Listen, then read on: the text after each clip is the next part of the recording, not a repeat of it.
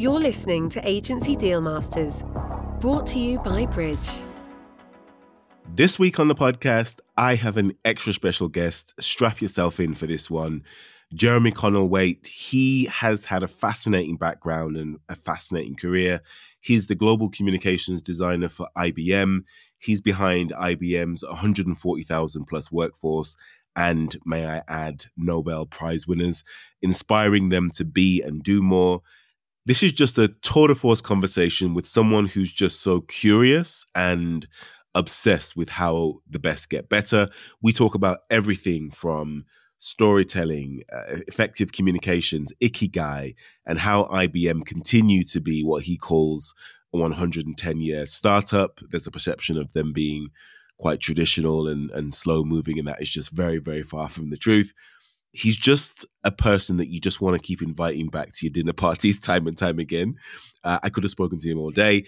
If you are interested in anything to do with storytelling and communication, then strap yourself in because you're not going to want to miss this one. So without me keeping you in suspense any further, my conversation with Jeremy Conall-Waite.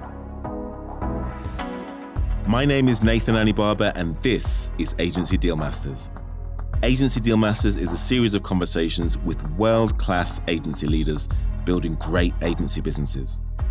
I believe everyone belongs in the growth journey, and this show is dedicated to the stories and the lessons of ambitious agency builders of all types by examining their history, competitive advantage, and what makes them tick. Now, let's jump in.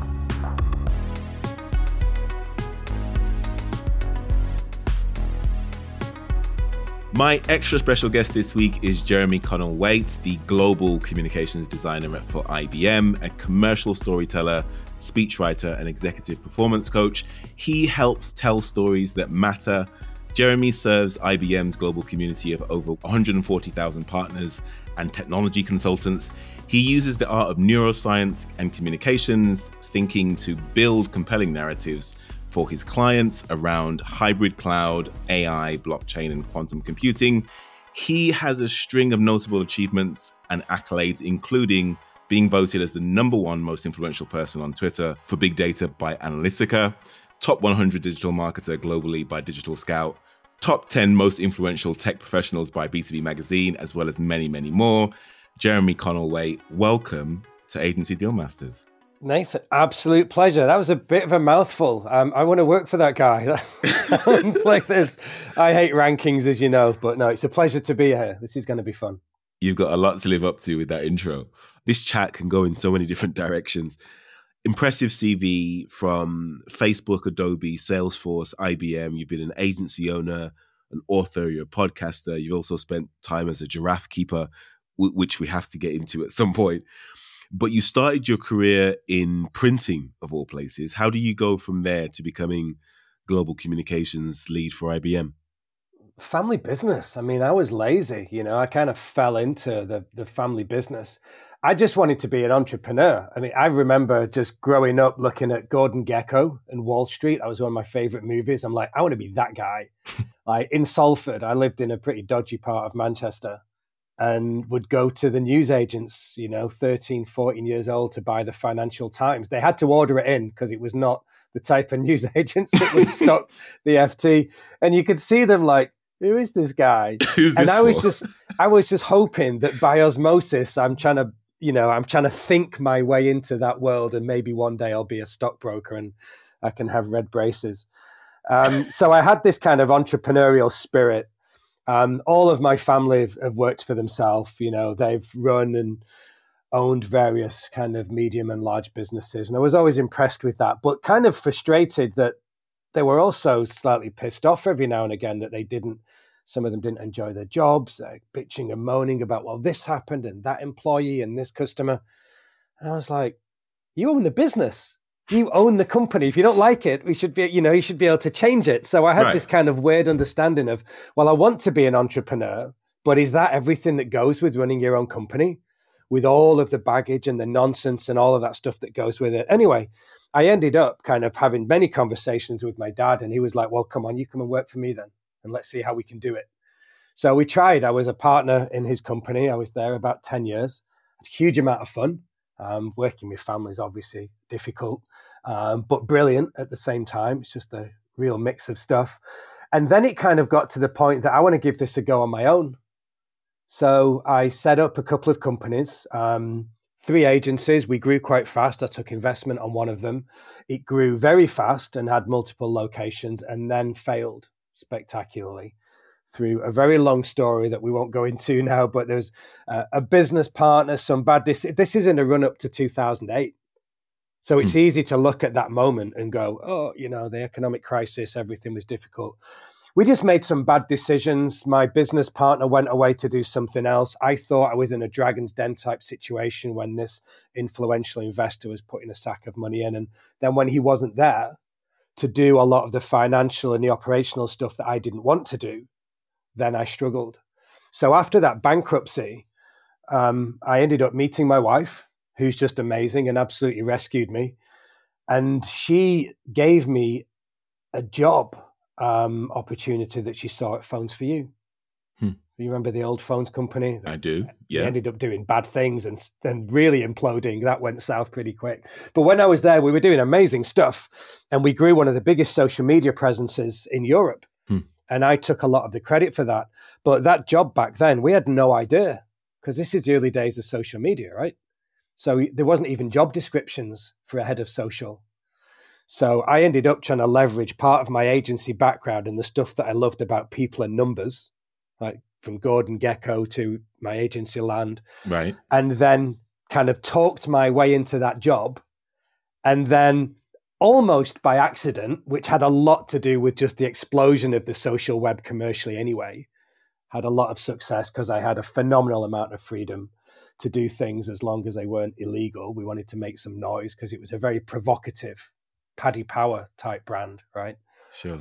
And just the success of that ended up taking me to Facebook, Adobe, Salesforce, and then where I am at IBM. So it's been the weirdest trajectory that I didn't expect at all. But actually, if I go back piece by piece, it's very logical. But, people like Helen Tupper and Sarah Ellis and the girls that I see on LinkedIn doing amazing jobs talking about squiggly careers. I'm like, that's what this is. I'm an example of a squiggly career. You are the definition. They should have you on their podcast. You should be the face of their show, to be honest. They're amazing. I love their work. And You Coach You, they've got a new book out. But yeah, I absolutely buy into all of that.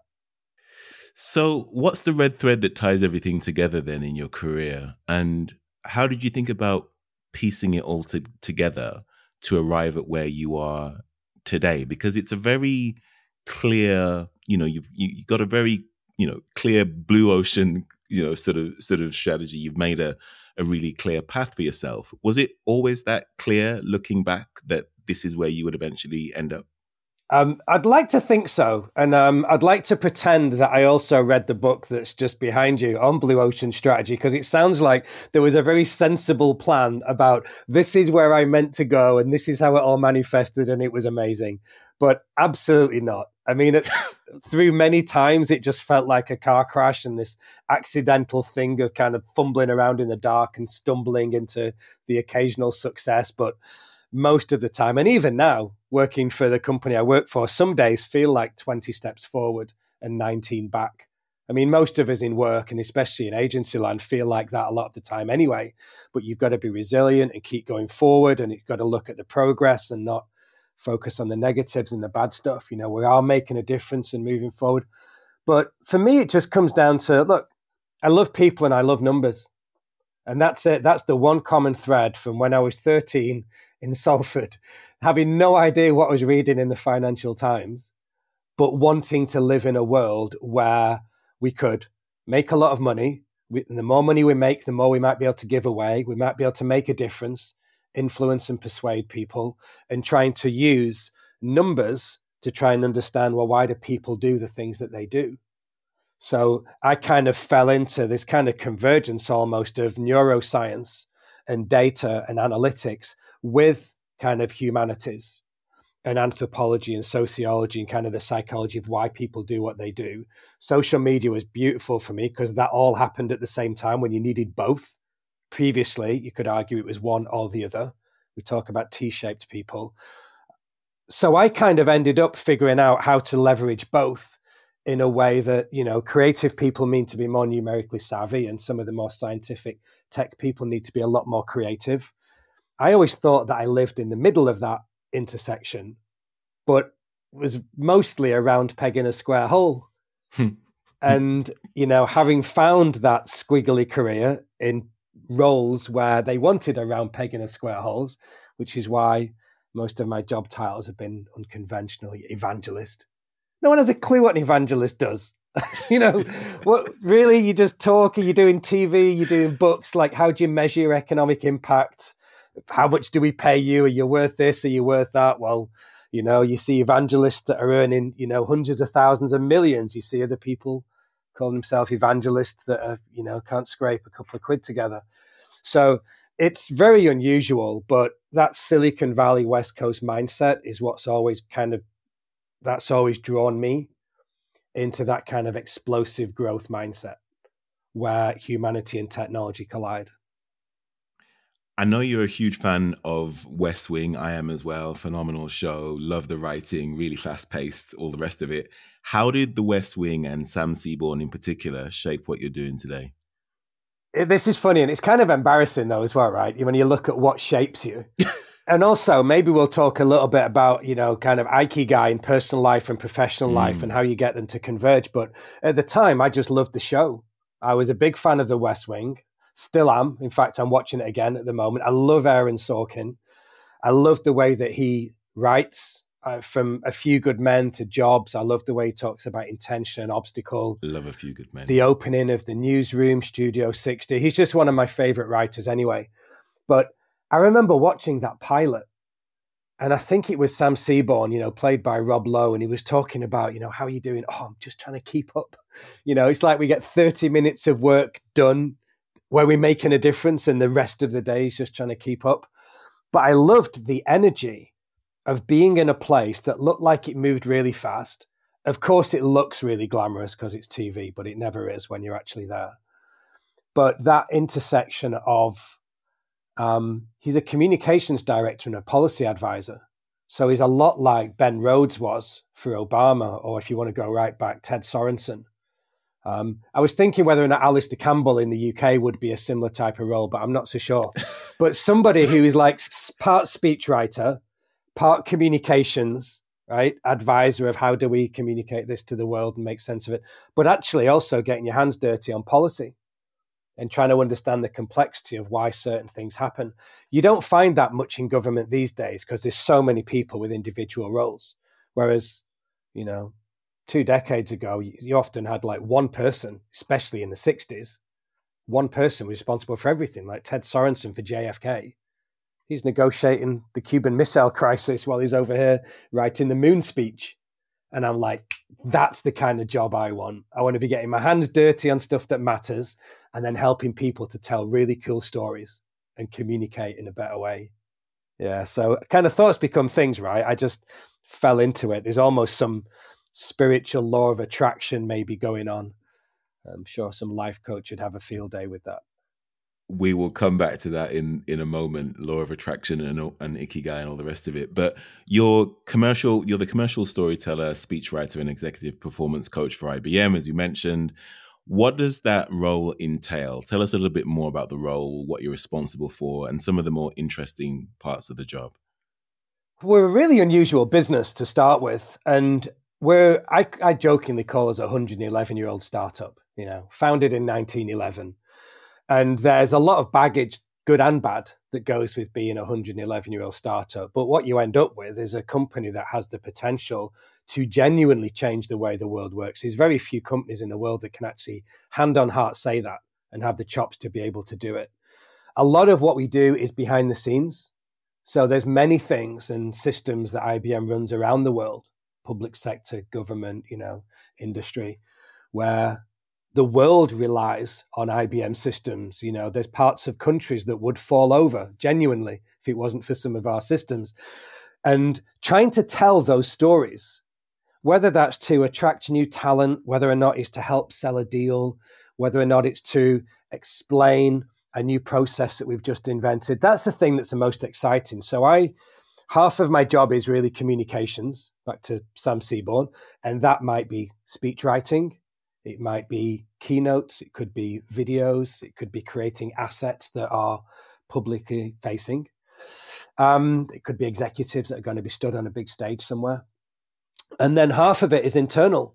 So the coaching work that I do is with some of the other superstar performers of IBM, the high performers who either need to build their brand, their profile, communicate better. It's no different than a really great high performance athlete. You know, you look at a Lewis Hamilton, a Michael Jordan, you know, Nadal, they've all got Serena Williams, they've all got their own performance coaches. You know, like when you've got the best in the world and you need to make them a few percent better, when it comes to communications, that's what I love to do, trying to help the best people in the world communicate just a tiny bit better. And parts of that involves mentoring and trying to inspire the next generation of folks coming through. But it's really fun when you're working with research scientists, for example. You know, we got 3,000 research scientists at IBM, and we put billions into research to invent stuff that doesn't exist yet, whether it's quantum computing, whether it's, you know, understanding different methods for carbon molecules to try and solve for parts of the climate crisis. And there's like 6 Nobel Prize winners that have come out of that team. And when you speak to them, these are quantum physicists that are also like world-class tango dancers, you know? So it's like, well, hold on, how does that work? Right. And you're like, no, seriously, because if you've got a brain that not only is so big that you've got to solve for some things that have never been done before, you start looking at, well, how'd you do that?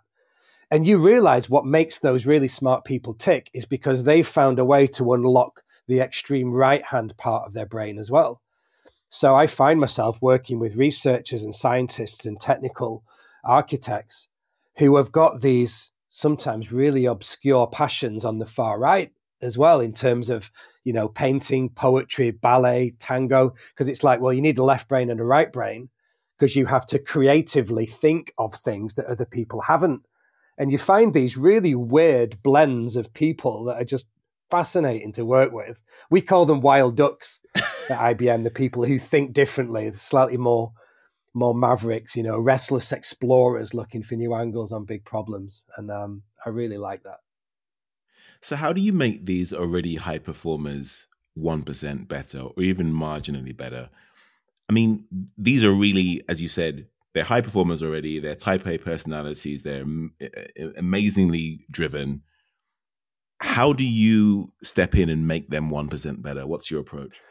I think some of it, I mean, it's not like, I mean, who am I? I'm just kind of a lowly communications guy at IBM, but it's almost like some people need a nod or permission or encouragement just to bring more of themselves into the boardroom, for example. Let's keep it, if you're thinking about the professional world.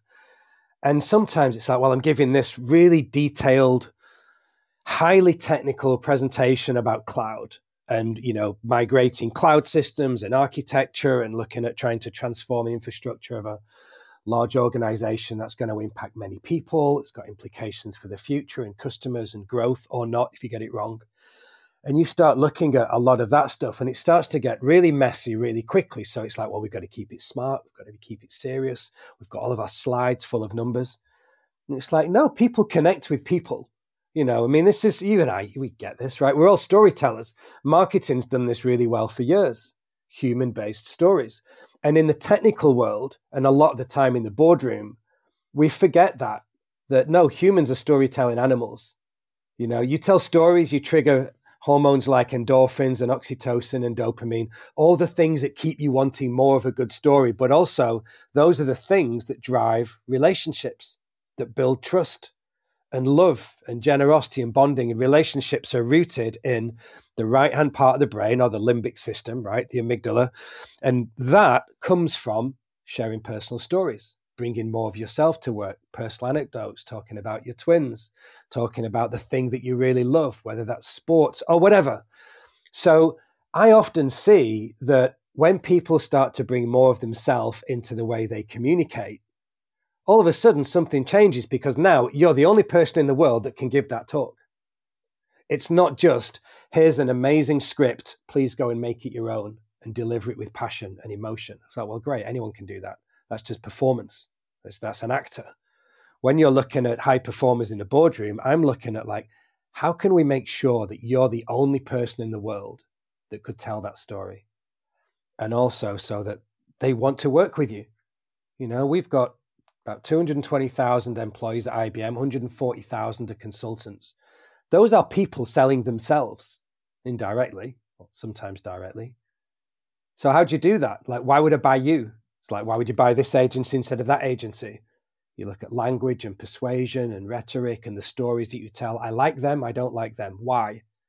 I don't know. Some of those decisions are irrational. They don't follow the data. People make irrational decisions about who to work with, who to trust, who to believe. When you go for a big holiday, a big car, who to sleep with, you know, a lot of the big decisions in life are irrational. And in business, we pretend that they're data-driven and they're not. So that's where I like to try and come in and encourage, like, let's have a little bit more of... Brené Brown put it really well in her first TED Talk, that she was terrified when she gave that talk about the power of vulnerability. Storytelling is just data with a soul. That's it. We've got enough data. We need a bit more soul. Agency Deal Masters is brought to you by Bridge, the growth-focused podcast agency. We help ambitious agencies talk to the right brands through the power of podcasting. Generate leads, win new business, and increase reputation. Check out our clients' podcasts and find more resources to keep learning at bridgegrowth.org. Now, back to the show.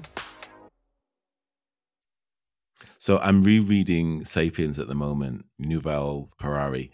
And obviously, as we know, he talks about the reason why we are the way we are now, we're the dominant, species on the planet, is because we were able to understand and share shared stories, common stories. There were multiple types of humans around 150,000 years ago, but the reason why Homo sapiens were the ones that dominated is because we were able to believe in shared stories and communicate with this group of human beings over there that we had no idea even existed. But now that we know who they are, we can communicate with them because we understand the shared story. So stories are really fundamental to who we are.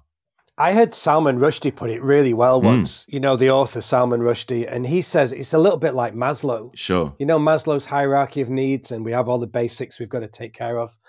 And I heard him say once, look, from the moment you're born, you've got a 1-month-old, right? This will resonate. From the moment we're born to the moment we die, there's only a few things that we need. We need warmth, we need safety, and we need nutrition, nourishment. So we want some food. Keep me safe, keep me warm. For the most part, that's all humans need. Now, you can unpack that in various different ways, but generally falls under those three headings. And once those are taken care of, as humans, it's like, I want connection. I want a story. Tell me a story. Now, whether you're 70 or 7 or 7 weeks old, it's going to boil back down to that. And I don't think that ever changes. In our jobs, the way we're born, the way we communicate with each other. We are storytelling creatures. Someone said the other day to me, humans are meaning-seeking machines. It was like, we seek meaning in everything. We want a purpose and a why, but we need stories to make us tick. Couldn't agree more. In our pre-interview, you talked about Brendon Burchard. I checked him out, ordered his book. He looks phenomenal, by the way.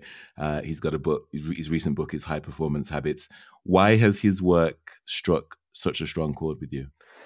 I'm naturally suspicious. This is an interesting one because I don't like the word coach very much. I sometimes get called it because of the work that I do, but I think of coaches and I think of Alex Ferguson and Jose Mourinho or Phil Jackson, or John Wooden or something. Those are coaches. And when I look at coaches in the business world, I think of all of the people, like Tony Robbins springs to mind straight away. I had the privilege of working with him a little bit at Salesforce and followed it. But then you see these great big seminars and people are paying $10,000 to go and do the thing. And everyone's got their hands in the air and getting hyped up. And it's like, when you actually speak to Tony, he's a strategist. But yet the perception of him, if you look at I'm Not Your Guru, if you've seen him on Netflix, for example, there is a lot of the hype around it. And coaches and life coaches, I kind of sometimes just stick them all in the same bucket because of the way that they speak. They're selling something. They want you to sign up to their course and their books, and going all the way back to the Zig Ziglars and the Jim Rohns and, buy my DVDs, buy my cassettes. And I saw Brendon Burchard and I thought, oh, he's one of those guys, because he started off as a life coach. He was Accenture as a management consultant in 2006. And then I heard, well, he left because he wanted to try and coach other people to be better. And in his second year, he made $4.5 million. So I'm like, that's interesting. And this is kind of in the explosion of when you got the social web and Vaynerchuk started doing his thing with Wine Library TV. And Brendon had one of the first micro-learning programs. When I started having a look at him, everything he seemed to be talking about was science-based coaching, as opposed to some of the more kind of hype, motivational type stuff that you see in a lot of life coaches. There's millions of them on LinkedIn. So not only is Brendon science-based, but it's all about balance and bringing the joy. That's his little strapline. And I have no affiliation with him whatsoever, but I watched him on Tom Bilyeu's Impact Theory. And I listened to him talking about passion and obsession. And I was like, I like this guy. I like the fact that he has a process that is based upon interviews with thousands and thousands, about 30,000 high performers. And that impacts the 6 habits that we need to bring into our own lives. And you can start looking at James Clear and Atomic Habits and all that kind of stuff, similar type of space. But the bit that swung it for me, he wrote something called the Motivation Manifesto before he did High Performance Habits. And he spent 2.5 years not writing the book like most people would do. He spent 2.5 years just researching what revolutionary language looks like.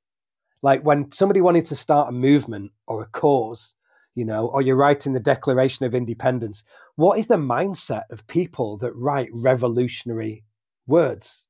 And he spent years and years trying to study that so that then, after all that research, he could write his own book. And I thought, someone that is so passionate about science and passionate about language and what makes people tick to help other people do their job better, have a positive impact in the world, I like the sound of that. And I use his planner every day, because it's just a great framework to set up the day that you want and then to do a 10-minute review at the end of the day to make sure, did I do the things I wanted to do? What can I do better tomorrow? So he's worth checking out. He's a good guy. If you're not born a type A personality and you're not naturally inclined to kind of get out of bed at 5 a.m. and kind of crush it in Gary Vaynerchuk's language, which we can come on to and talk about, how can sort of the average folk, the normal person, Joe Average on the street, instill some of these mindsets, behaviors, or habits to become a high performance person? Do you have to be born with that, or can you create it in yourself? I think there's a few things there. We need to be really careful kind of how we have this conversation as well, because you start looking at, personally, I believe there's no such thing as normal anyway. I have ADHD, as many of you have probably figured out by now. And, we talk about neurotypical, but everyone's different and everyone's, unique in their own way. I have identical twin girls that are wildly different. They're wired in completely different ways. And you start looking at, okay, well, first of all, like what's normal? But you've got to find the thing that works for you. And again, to steal some stuff from Brendon, I start looking at really, it's just, what do you want? I believe you've got 2 mindsets and both of them are right? So you've got, take the Brendon Burchard mindset first. I want to be the best in the world at doing what I do. And you're in Michael Jordan territory of not everybody operates like that. If you've seen Last Dance, you see that level of obsession. He is a sketchy guy and he will manipulate and even make up scenarios to try and get himself to perform at the highest level. But you're looking at getting the best in the world to be 1% better. That's not about passion. Life coaches talk about passion. Be passionate, be enthusiastic, but passion's good. Everybody likes passion. Obsession is different. Obsession is like, Nathan, man, calm down a little bit. That's a bit full on, man. That sounds like you're going a little bit too much. You're going to give yourself a heart attack, man. Chill out, just take it easy.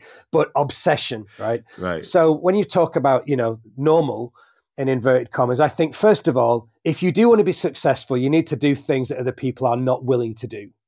For the majority of people, that is going to be Get up at 5 or 6 o'clock, find 2 hours extra of your day, become more obsessed around the passion that you have. Passion on its own isn't going to drive you where you need to go. You can love something a lot, still doesn't mean you're going to be successful. But, and here's the big caveat, it's kind of like the get out of jail free for the people that say, well, I'm not wired like that. Another one of my heroes is Yvon Chouinard, the CEO of Patagonia. Well, he's not the CEO, Patagonia. Used to be. Patagonia, the founder, still owns it, right? Billionaire, doesn't want to be business. He calls himself the reluctant businessman, the reluctant entrepreneur. He just wants to go fishing, kayaking and surfing and all the rest of it, right? But he says, look, I want to make a shitload of money. And the more I make, the more I can give away. And the more I give away, the more I'm going to create a business model that people want to copy. And he has this really amazing mindset. His book, Let My People Go Surfing, is one of the best books I've ever read. But he has a different mindset. His mindset is 80%. Don't worry about being the 90, 95th, 99th percentile. He's like, you get up to 80%, you can be good enough at the thing that you need to do. And that might be a new discipline. I'm learning a guitar at the moment. You get to 80%, you can get there quite quick with a lot of joy. Once you start pushing beyond that, it starts to get painful and it starts to get hard. And sometimes the joy starts to wane a little bit because now you're into that level of obsession. And Yvon Chouinard argues that if you want a joyful life, don't push for the level of obsession because you'd be happier just being an 80% guy that goes out fishing and rock climbing and surfing. There's also a lot to be said for that. So I like to, I'm not sticking myself in a box, but I like to take bits of both whenever it suits. I generally find that my personal life is more like Yvon Chouinard and my professional life is a lot more like Brendon Burchard. I don't know if you read Mastery by George, I can't remember his name now, but he's an Aikido teacher and he talks about the principles of Aikido and how that mirrors to life and success. Phenomenal book. But he talks about the plateau and that you will, in whatever you do, whatever you want to become really good at, you will progress and get really, really good if you practice every day. And then at some point you'll plateau. And it feels as though you're not making any progress, but you are. But you have to stick with that plateau. And, you use the guitar example. In the beginning, you'll feel as though you're improving a lot, but then you'll get to a point where I'm like, I'm not getting any better at this. Why am I sticking with it? Stick with it, because at some point you'll jump and then you'll have another plateau. And he says it's important for you to love the plateau. Most people give up in the plateau, but it's important to love that period. And I feel as though that's kind of what you were saying with, the obsession. I had breakfast a while ago with the founder of Twitter, one of the founders. He wasn't really, but he kind of was written as a founder afterwards, Biz Stone. And he talks about it takes 10 years to be an overnight success. And I liked that because I thought it was just a really cute phrase, but there's a lot of truth behind that. There's a lot of depth to it. But there's actually a law in economics. It's called Dornbush's law. I heard this from Al Gore, some of the climate work I do outside of IBM. And Rudy Dornbush, and he's like, Kruger studied underneath him and won a Nobel Prize for economics. And Dornbush's law basically says things always take longer to happen than you think they will. But then they happen faster than you ever thought they could. So it's like nothing, bang, 10 years to be an overnight success. It's like, no, I've 10,000 hours. I've been doing my thing, right, for a long time and felt like I've not. It's like the law of hockey sticks. And you need that vision. Again, it's a high performance thing to know that I believe that this is going somewhere and at some point this is going to pay off. And that law might apply to me. Not always. Seth Godin talks about the dip. Sometimes you need to know, look, it's not working out. You need to get out. Now's your time to leave. But if you believe that the dip is about to turn and then it's going to go up, so you do get the explosive growth, the big success, what happens in the dip is often what differentiates the best entrepreneurs and the best high performers with the people who are just, gave it my best shot, didn't work out. Dabbling. Yeah. The difference between the amateur and the professional. They went for 90 days. Well, if you would have gone for 100 days, you would have made it. You gave up 10 days too early. Love that. Absolutely love that. What do they say? They say culture happens very slowly and then all at once. Very similar. Very similar to what you just said there. Yeah, it really Absolutely is. Love that. So we have to talk about the giraffe. You spent some time, I'm going way off topic now, but we mentioned in the beginning of the podcast, you spent some time as a giraffe keeper. Tell us about that. I can't let you go without talking about that. Well, we've all got our stories to tell, right? I mean, there's any one of your listeners would have an amazing story to tell on this show. It's just part of my story involved bankruptcy and trying to dust myself down, figure out what's next. I had the opportunity to go and work with some giraffes in Dalton, in Furness, work in the Lake District, South Lakes Animal Park, as it was called at the time. A reticulated giraffe called Etong, going and climbing trees and willow branches and stripping them down to feed her, and learning about giraffes and stuff and cleaning them. It was just the most fun thing in the world. Doesn't pay well at all, but it's just the best thing ever. But just trying to dust yourself down to figure out, well, what's next? And, as part of that, I met all sorts of fantastic business people, a couple of female entrepreneurs in Wales that were just the most colourful characters I ever met, big into spirituality and Buddhism, and showed me things like The Secret and the Law of Attraction. Went to live on a farm for a couple of years, met my wife in the middle of all of that time. But just trying to take yourself out of somewhere else. Now, I was forced to do that because I was just in survival mode. But I know some people that will go and purposely do this every 5 to 7 years. And then having that view of the world to then come back with like, oh, okay, this is act 2. This is now the new thing that I'm going to do. And now I've got clarity, I've got energy, I know why this has happened. You're also trying to keep yourself sane. But then that creates your own story that hopefully you can help to inspire someone else that's going through some, shit further down the line. So it was, it absolutely shaped me. I do miss the farm and all the greenery, being able to snowboard through the fields into town to go and get some supplies. Yeah. But we need to do that. We need to go out. We need to stare at clouds and take time out of the office in between jobs, take sabbaticals. If you can, go and travel the world, go to Patagonia, go and climb a mountain, go and do the things that are going to unlock a different part of your brain, especially if you feel like your career might be stagnating a little bit, or you feel like, well, I know that this is what I really wanted to do when I was growing up, but my role has evolved into this. I'm not quite bouncing out of bed anymore that I used to. So, go and take some time for yourself and figure out what's next. I kind of feel that you're a combination between Gary Vee, Tim Ferriss, and Seth Godin. And those people, if they're in a room together, I'm sure there'll be fights and they wouldn't get on. I'm sure they'll agree on some things, but probably not a lot of other things. But you keep those 3 people in mind, and your cognitive dissonance doesn't really work with you because there should be a contradiction between those 3 people. How do you square that circle, and how do you think about those 3 influences? Well, I mean, all 3 of those guys have massively inspired me at different parts of my career. I'm pretty sure they would fight, but fight gracefully. They're very big brains with strong opinions and personalities. It's why each of them are amazing in their own right. But they do have different worldviews. I'm looking at, I love Ferriss and his, you mentioned Stoicism when we chatted originally, and you look at the 4-hour work week and Working Smart, Tools of Titans, the books and that Ferriss has written about trying to understand why the best people in the world do what they do. I love that. His podcast is fantastic, right? My introduction to marketing was as much through Gary Vaynerchuk as it was through any type of studying, and then trying to learn everything I could from people like Scott Galloway and Mark Ritson and some of the best marketing professors out there. And Seth, my favorite author, I absolutely love him to death. He says everybody should write a book.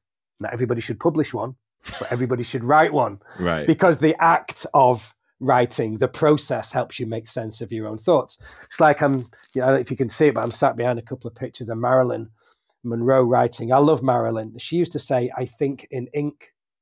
My one of my political heroes, Ted Sorensen, that I mentioned, JFK's speechwriter, he said, I think with my pen. And Seth is a lot like that. He talks about, we need to think things through with our pens. So we're all this patchwork quilt of the people that have inspired us, haven't we? I don't subscribe to the hustle mindset. And I think 4-hour work week can be taken out of context. But, it's like anything. You surround yourself with brilliant people. You might be thinking, well, 50% of what they say, I might not agree with at all. but this book, I'm going to get something really powerful out of it. And I see that on LinkedIn all the time. And I'm oversharing now a little tiny bit, but I see books all the time and I look at someone and say, oh, she's so self-promotional. She's trying to do the thing. It's all fun. And then I kind of stop myself and I'm going to buy the book because I guarantee there'll be something in that book that I can learn from. And true enough, a lot of it might not be my thing. It's aimed at a different audience, but there'll be a quote or a stat or a mindset or a process that I get introduced to that I've never seen before. So I just devour books and learn to speed read from the most random people. I'd study ballet and then I'm going to study quantum physics. I want to understand speech writing. Then I want to be over here seeing how the Muppets was made and then figuring out how do I apply that into the business world. Love that. With the art and science to help people communicate better. It's back to story, isn't it? T-shaped. Range, David Epstein. Did we used to call it pie-shaped? I can't, the pie symbol. And there's another phrase now. What are you calling me? I know I've put on some weight recently, but... Yeah, we're going to be good at a few things. No, we are the multi-hyphenates. Yeah, we've got a lot going on that we need to have now. You want to go deep on one thing, but you need to be dangerous at a few. Final question before we get into our favorite questions that we ask all of our guests. What have you learned about communications and storytelling specifically that when you started at Phones for You back in the day, you were no good at all? And what have been the biggest lessons and growth areas for you personally over that period of time? I think it was more an awareness. I mean, without sounding arrogant, I think I was good at it back in early America. I just didn't know why, and I didn't understand it. And the thing about storytelling is really easy. I hear these phrases like, oh, it's not rocket science, it's much harder. Or storytelling's really easy when you don't understand it. But when you do, when you see what's involved, it's really, really difficult. And it is. There's a huge complexity to the way that stories are structured and speeches are made. But it boils down to the most simple idea in the world. You just want to make somebody feel something. That's all it is. A story is generally just a hero's journey where someone's transformed for the better. Hopefully for the better, sometimes for the worse. But that transformation is the story itself. And without transformation, it's not a story. It's just a list of stuff that happened. But as you listen to whatever that story might be, whether it's in business, whether it's in Netflix, whether it's a book or a song, it's something that makes somebody feel something. That's it. And that's what all throughout my career, that's the thing I've been searching for. How do we do things that make someone feel something? Where I've got better in recent years is in the commercial world. Just making people feel something isn't enough. Marketers are really good at that. But how many times have you seen amazing campaigns? When you see the video shared tens of millions of times, it's like, oh, it felt incredible. Yeah, but what did it do? It's like a great speech. The judge of a great speech is not the words. It's going to be, yeah, well, what did people do afterwards? Sure. Vote. Did they use their voice? Did they change their choices? Did they buy your stuff? So the essence of commercial storytelling for me is just make people feel something so that they do something. That's it. You're talking about creative effectiveness. And by the way, that's the essence of all salesmanship at a really high level, right? It's a transfer of emotion from one person to another. But then, as you say, getting them to do something with that emotion. And there's a responsibility with that as well. I mean, the ancient Greeks and Aristotle spoke about this a lot, rhetoric. It's that influence, the art of persuasion. Dan Pink has written a whole bunch of books about it. The responsibility of when your language and your words can persuade people to do things. And the very definition of influence is slightly sketchy when you actually think about it. You think about the dictionary definition of influence, forcing people to do things that they wouldn't have normally done. So we're getting people to do things. But language can do that. And that's why rhetoric, certainly in the political world, has got such a bad reputation. But there's a speechwriter for Joe Biden. I don't care whatever you think of Joe Biden's irrelevant. It's called Vinay Reddy. And Vinay Reddy, brilliant Indian speechwriter, has been with Biden for a long time. He talks about rhetoric for good. And it's like we only want to use language to have a positive impact and using words that have a good impact as opposed to being able to manipulate and persuade and do some sketchier things, there's been many examples of that in the past. And I think that's the responsibility that we have as communicators and storytellers, to use language for good, and to use rhetoric with all of its devices and all of the clever tricks that it can do to make people feel something so that good things happen. Absolutely love it. Jeremy, let's jump into our favorite questions now. These are the questions that I ask all of my guests. I've not been able to ask you all the questions I wanted to ask in the main part of the interview. We're going to have to get you back on the show. But these are the questions to find out more about you, the person behind the brand. So first one, tell us about a time when you failed and what you learned from the experience. Well, I've talked about bankruptcy. I should probably think of another example, shouldn't I? I was once with, I don't know if we're allowed to name names. I'm going to name them anyway. I was with Hugo Boss. Name dropping. And I was doing a big presentation that needed to impress them to get a lot of money to run a huge social media campaign. And there was one stat on like page 4 of my presentation that I didn't know. And they drilled me on it, German engineers, like what's the methodology behind that? I tried to wing it. Ugh. Shouldn't have done it. I didn't know it. No. And they didn't believe anything else that I said. No, that was it. Not with Germans. And it was like, and I never again went into a presentation without knowing every number and where it came from and why. But that was an epic failure because there was a deal that was lost. Painful. Exactly. But we learned from them. Tell us about some of your early mentors who influenced the way that you think about marketing, communications, storytelling, etc. My mentors are not necessarily business people. We mentioned Aaron Sorkin. I love J.K. Rowling, love Neil Gaiman. I love really great writers. Ernest Hemingway, and my mentors, I kind of look back and it's sometimes, forgive me for the strange analogy, but there's a scene in Good Will Hunting when the Robin Williams character is asking, the Matt Damon, Will, it's like, well, who are your friends? And he names off, Nietzsche and Shakespeare and blah, blah, blah. Yeah, they're all dead. He's like, no, not to me, they're not. Yeah, love that. And I often treat my mentors, I look at books of like, well, Dale Carnegie's mentoring me, or someone that died, a long, long time ago. Yeah. And they live on through their books. And you constantly have a conversation with them back and forth, right? Because you're different when you pick up the book again next year or the year after. You've changed. So then the way that you interpret what they've said. Yeah, absolutely. And you give yourself permission to be mentored by somebody like that. And there's a little bit of swagger there as well. It's like, yeah, come on, this is cool. Yeah. And then so it might be a private thing. You don't have to tell anybody. But yeah, I'm being mentored by Ernest Hemingway. You say that out loud too much and people will be like, shut up, you're a bit of a dick, don't do that. But privately, I'm like, no, absolutely. Big ideas, small words and short sentences. I want to talk about, adventure and courage and grace. Yeah, I love it. Okay, you mentioned books. Tell us some of your favorite ones. This is our listeners' favorite question, by the way, and my personally favorite question. What do you read for personal, professional development? What books do you go back to time and time again? Give us some of your favorites. There's, I'm mentioning a bunch of writers, so those would be the obvious ones, thinking about Hemingway and people like that. There's a book I've got on my desk at the moment, actually, and it is Carnegie, How to Win Friends and Influence People. It was written in 1936. There's so many incredible books, and I read 1 or 2 books a week. But even though actually looking back at How to Win Friends and Influence People, it can come across like it's not politically correct at all because of the time it was written in, but it's still one of the best business books that's ever been written about, how to show up as your true self, how to be authentic, how to have tons of empathy.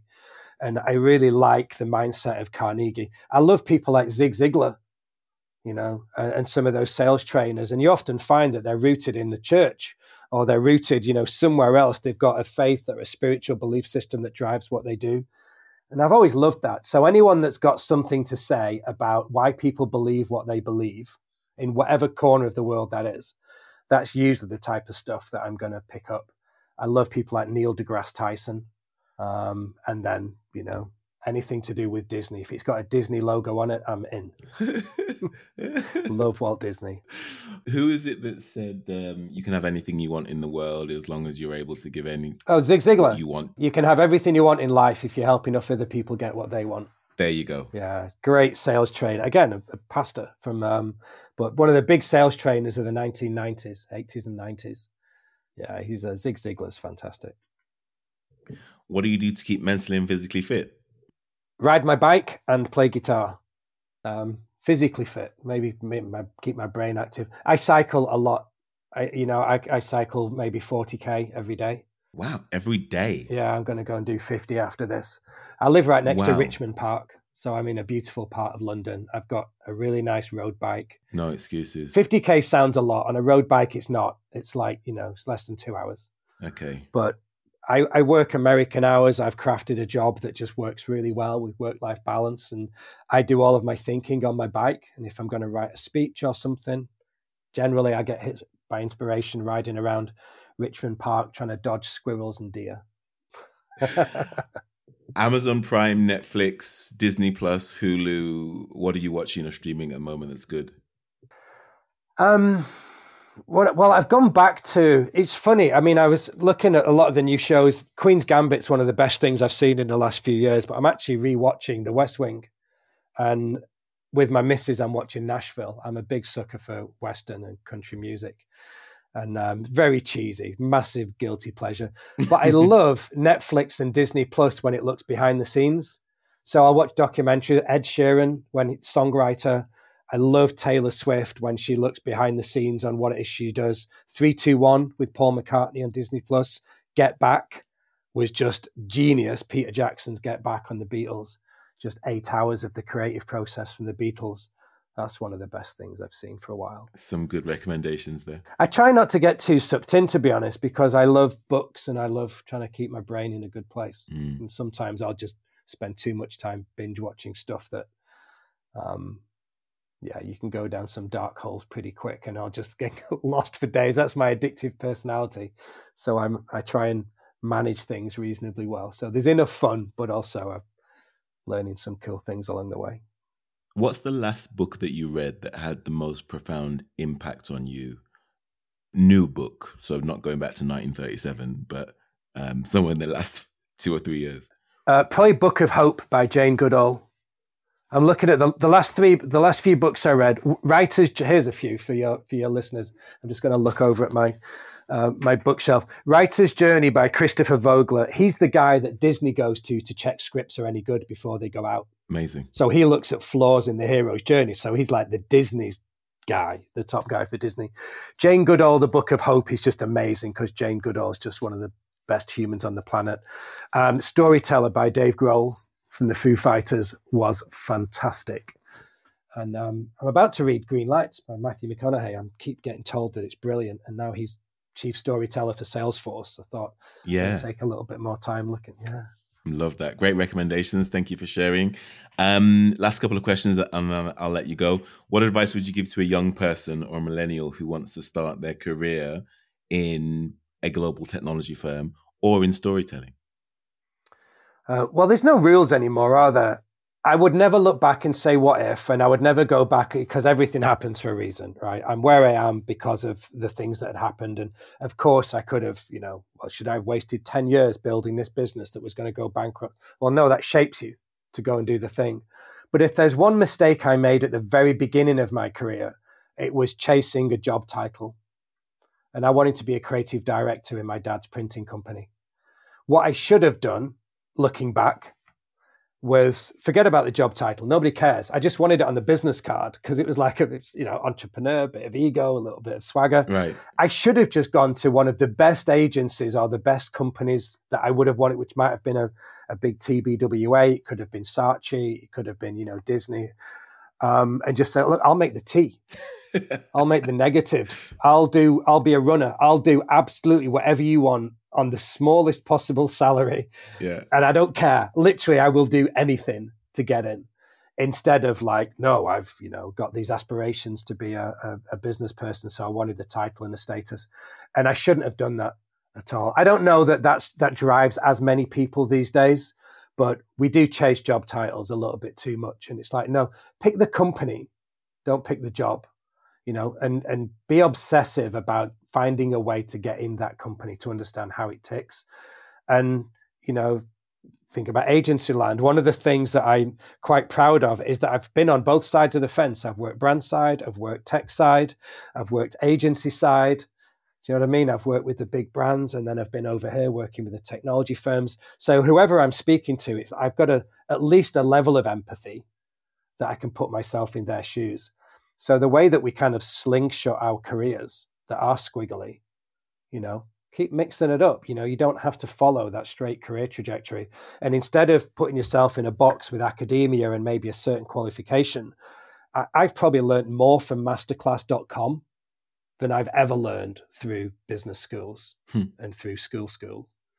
So just find your own way and just figure out, get some good mentors, alive or dead, and start shaping your life around them. I used to have this funny little Venn diagram of the people that I most wanted to be a little bit like, and I want his personality and his swagger.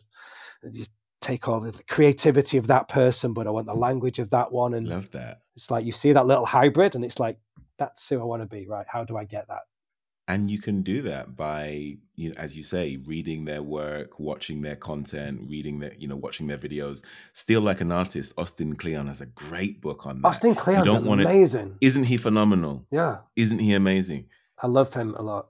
He says, really, what you want to do is steal the way that your mentors think. You don't want to steal what they say, but you want to steal how they think and put yourself in their shoes. And I just exactly. There's a book you can get on Amazon for about 10 quid, Ikigai. It's pronounced Ikigai in Japan, but Ikigai. Anyone that Googles an image will know exactly what we're talking about. But that, whether you're at the beginning of your career or trying to reinvent yourself at 50 years old, you find out your Ikigai that can start to merge your personal life and your professional life. What am I good at? What does the world need? What do I get paid for? What do I love? All of that should be the same thing. And then work stops feeling like work. You are literally bouncing out of bed on a Monday morning because you can't wait to do the thing that you were put here to do. And not many of us have that because we don't spend enough time to chase it or to figure out what that is. And we just assume, well, my personal life's over here, my professional life's over there. And now with the pandemic and working from home and all the rules have changed, we should be doing that now more than ever. Do it on your terms. Don't let some corporate or some boss tell you, no, this is the box you need to fit in. No, you don't. Go somewhere else. Go somewhere that believes that stuff. Yeah. And my final question, Jeremy, what is it you know about the art of communications today that you wish you knew right at the beginning of your career? I just wish I spent more time studying language. And still now, it's probably the biggest weakness that I have. I don't read enough fiction, don't read enough for fun. And just study like why great communicators and great storytellers are as good as they are, and if you're obsessed with music, start trying to take songs to pieces and understand why are they good. If you're obsessed with movies, you can download the script, the screenplay of any movie for free as a PDF online. Whatever your favorite movie is, watch it with the script, with the screenplay, and you start to see why the story is structured in the way that it is. I just wish I did that a bit earlier in my career. But things like that, it's not that hard. I mean, of course it is. It's very, very hard. But once you start lifting the lid, right, or you're pulling the curtain back and you can see the wizard with all the wires and you're like, that's not actually that hard. Okay. I could do that. I could steal some of his ideas. Yeah. And I could structure my next PowerPoint presentation in the style of the way that, Dave Grohl wrote that song or Taylor Swift did. You steal from the best places that are fun. Steal like an artist. Exactly. Jeremy, thank you so much for doing this. You are welcome. This was fun. We bounced around a lot. And we covered some ground. I hope this was useful and interesting for everybody. And thanks for listening. Thanks for having me on. We have been speaking with Jeremy Conall-Waite. He is currently the Global Communications Designer at IBM. If you enjoyed this conversation, then head over to Apple Podcasts where you can listen to over 160 such conversations we've had with world-class leaders in the fields of sales, marketing, communications, and media. Head over to agencydealmasters.com and sign up to our weekly newsletter for exclusive subscriber-only content not shared on the main feed. Follow us on LinkedIn and send me a message there if you want to get in touch. We would be unable to do this show without our very own Deal Masters. Tyler Baller is our booker. Christoph Borschek is our executive producer.